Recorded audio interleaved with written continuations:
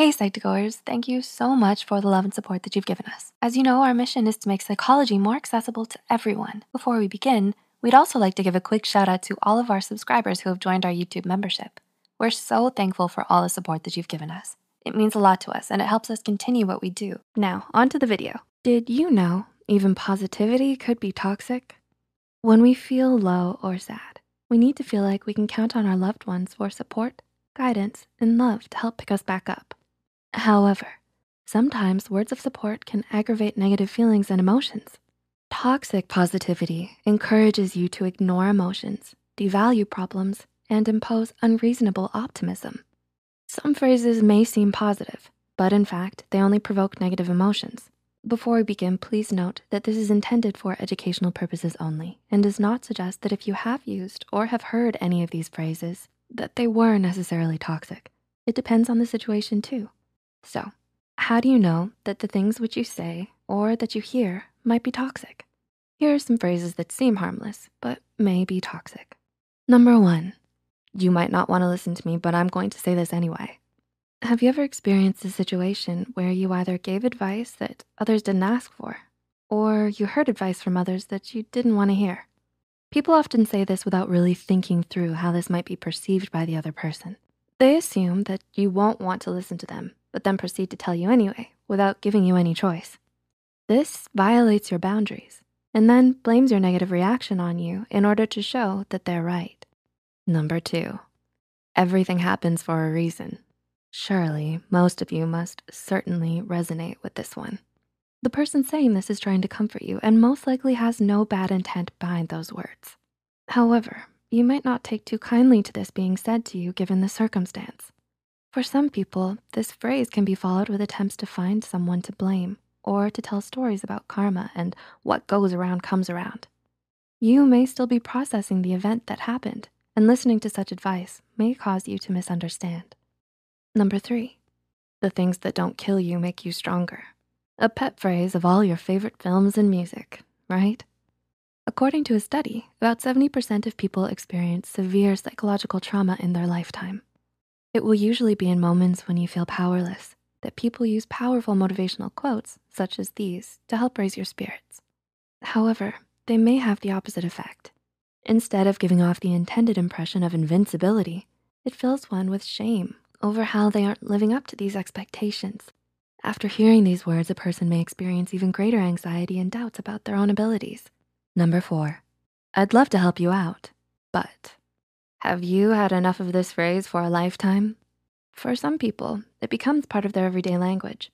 This person appears to always find an excuse for not helping you. This can have a toxic effect as you feel that you cannot fully rely on this person for support. Number 5, time is a healer.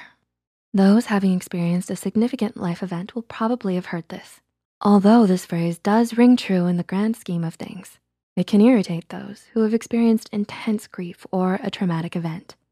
Sometimes people will overcome their trauma with time, but for others, the trauma may linger for the rest of their lives. Some people may have to make a conscious effort and work harder on their inner healing. Each situation is unique. No one can say for sure how long your feeling of grief will last, so for some, time may not always be a healer. Number 6, it's not the worst thing in the world. How often have we heard this from other people or even said it to somebody else? This phrase is often used to encourage perspective taking. However, comparing your situation to others won't make you any happier, and it doesn't relieve your pain. Some people unintentionally tend to want to simplify your problems by saying this, but actually it makes you feel guilty about your own negative emotions and experiences. Such phrases make your problems seem insignificant, and driven by guilt, you aim to suppress them rather than resolve them.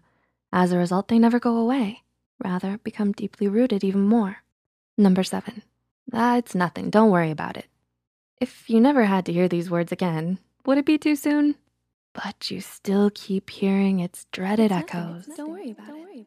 Perhaps after an accident or when you've made a mistake. But not worrying is easier said than done. This phrase may devalue your feelings, and everything which you feel is important to you. Often, this attempt comes across as heartless, making your experience and feelings seem neglected. In other words, your feelings are not important, valued, or interesting. Don't worry about it. Number 8, don't say I didn't tell you so. Are any of you guilty for this one? Especially those who know their estimable advice was disregarded or not listened to. They never miss an opportunity to attract attention to the mistakes of others.